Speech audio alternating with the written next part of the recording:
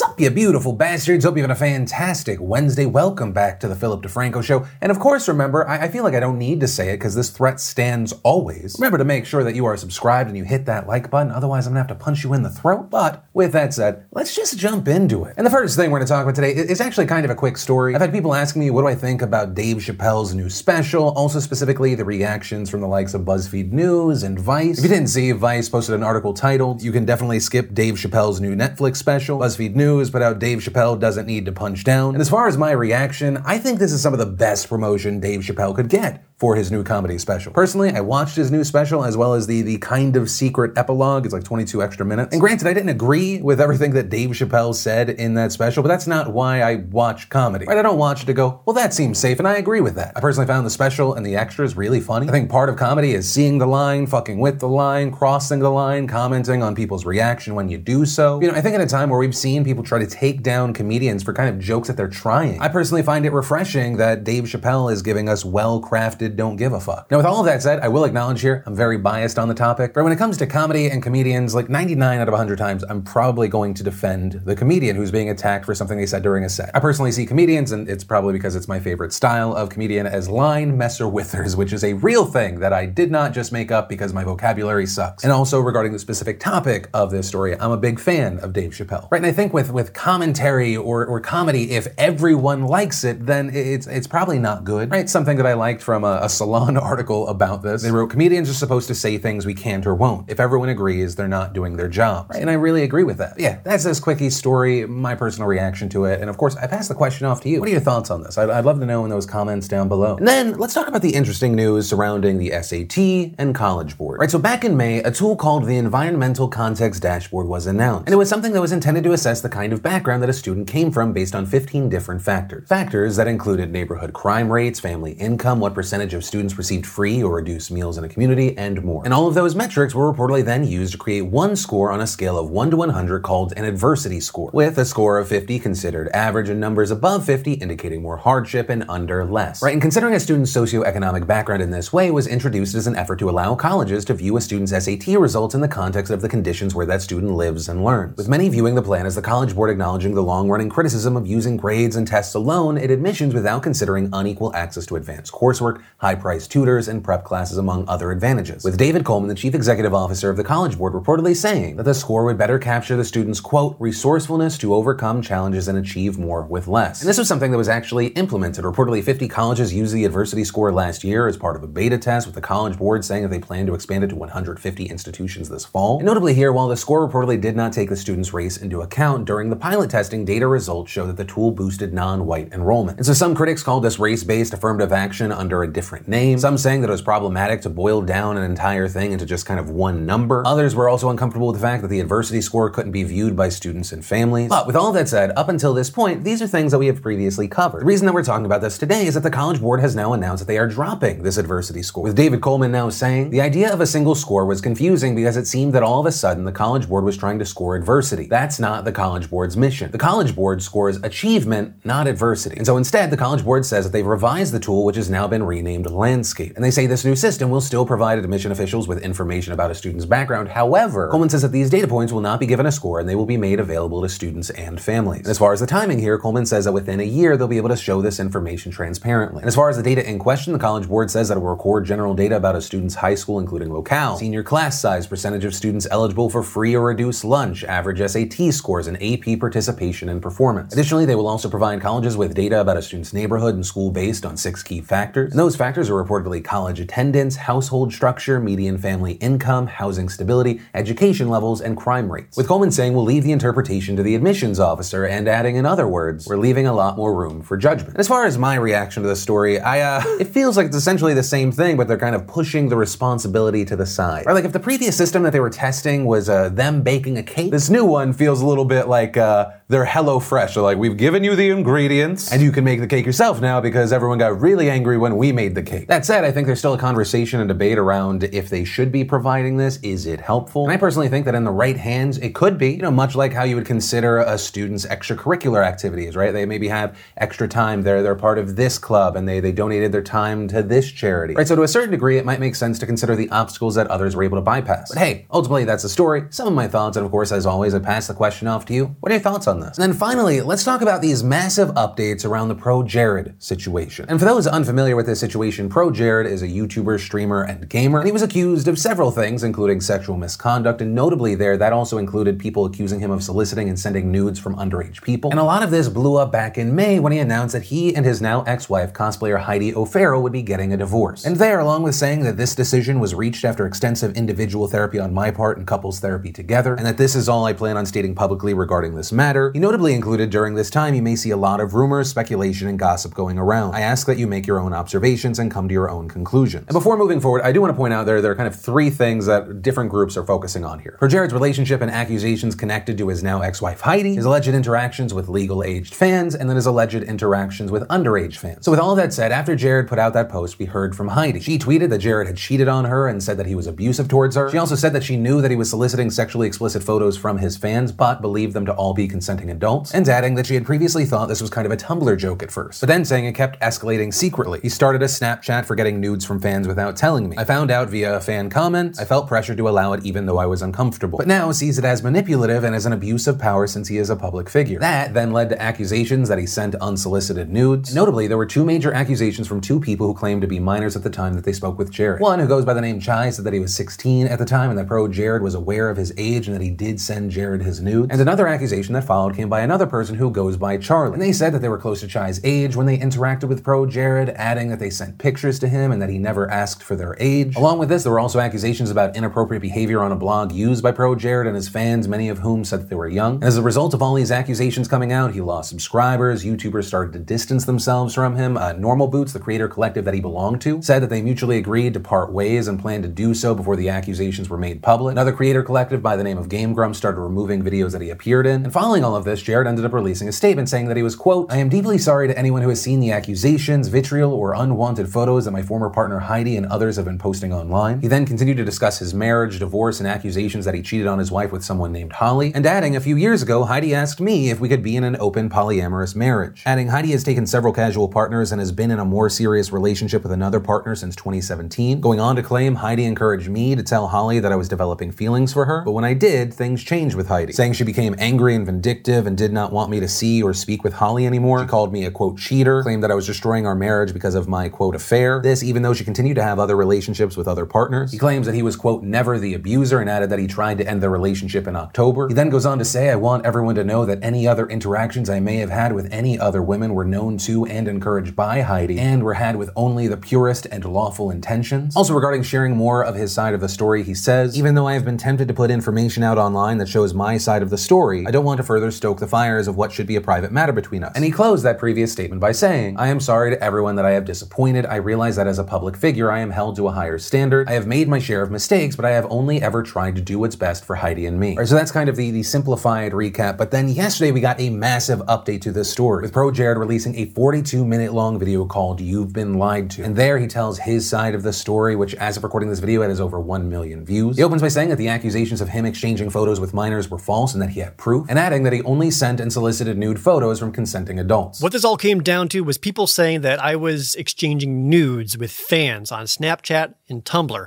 a lot of people want to know if I did any of that. Yeah, I did. And I always made it clear that it was for consenting adults only. Now, as far as people saying that he abused his power and his position, he said he did not, but did say there was a power imbalance. That comes down to who I am and what I do.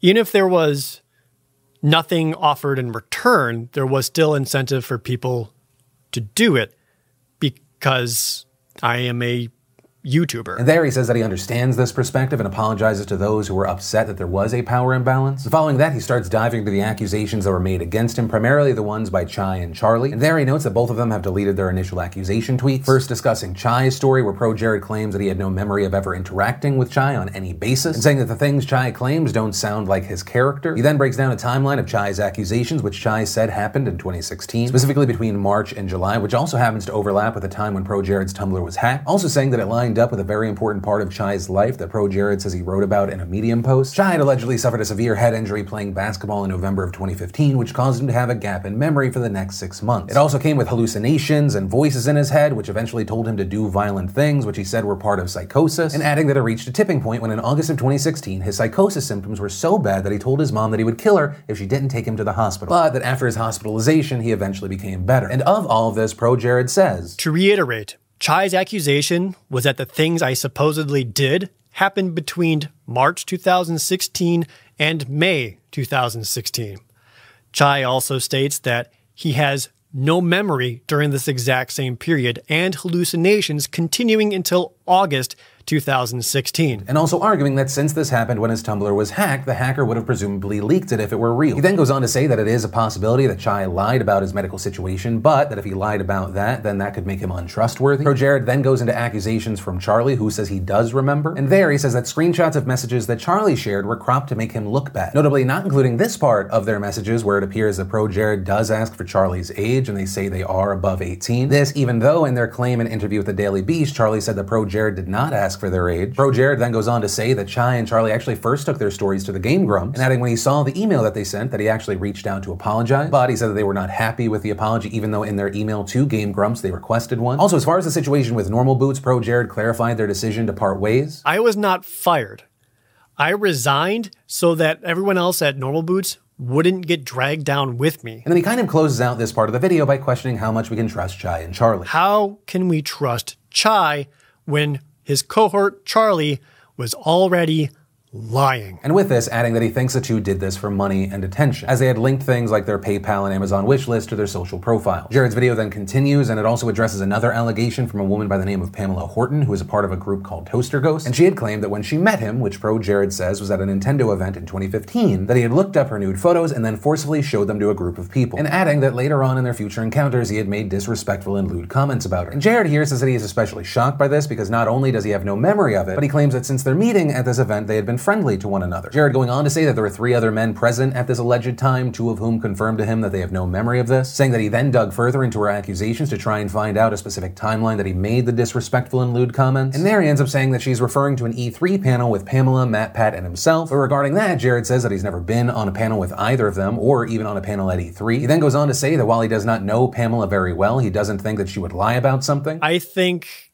this is something that probably actually happened to her, and she was treated with some amount of disrespect, but she's putting me in the place of someone who actually treated her this way. And there, users on Reddit have pointed out that Pamela did appear on an E3 panel with Matt Pat, but ProJared was not there. However, users did point out that one of the other people on the panel, Kyle Bossman, does appear to resemble ProJared a little bit. But a big note here is this is something that only users have noticed, and regarding Kyle Bossman, Pamela has not said anything against him. But regarding this, the thing I do want to hit on is that there are no confirmed reports or allegations that she mixed the two up. And as of recording this video, the only thing we've seen publicly from Pamela Horton was a tweet saying, "I try in my presence online and in real life to be honest about my life. We as people are molded by our experiences, and that's what makes people so great. Trying to hurt or bring anyone down has never been what I do. People who know me know this. I know my truth." Now, in response to that, you had some people bringing up an old tweet from June 4th where she had tweeted, "To all the people that I might see at E3, I apologize in advance if I don't immediately remember you. I've been having some cognitive issues related to both menopause and other health issues that make remembering stuff hard." But regarding those claims, we saw another creator by the name of Amelia Talon who tweeted, "No, and I'll tell you why. Jared was a dickhole long before Pamela ever entered menopause." And of note here, as others have pointed out, Pamela in her accusations back in May did not specifically reference E3 herself. But for now, that's where we are there. So there was that, and then the final thing that ProJared talked about were the cheating allegations. And there, he claimed that those were false. No cheating happened.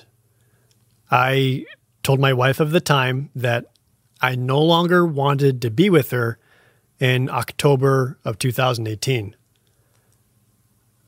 I was refused. I was told no. I was denied.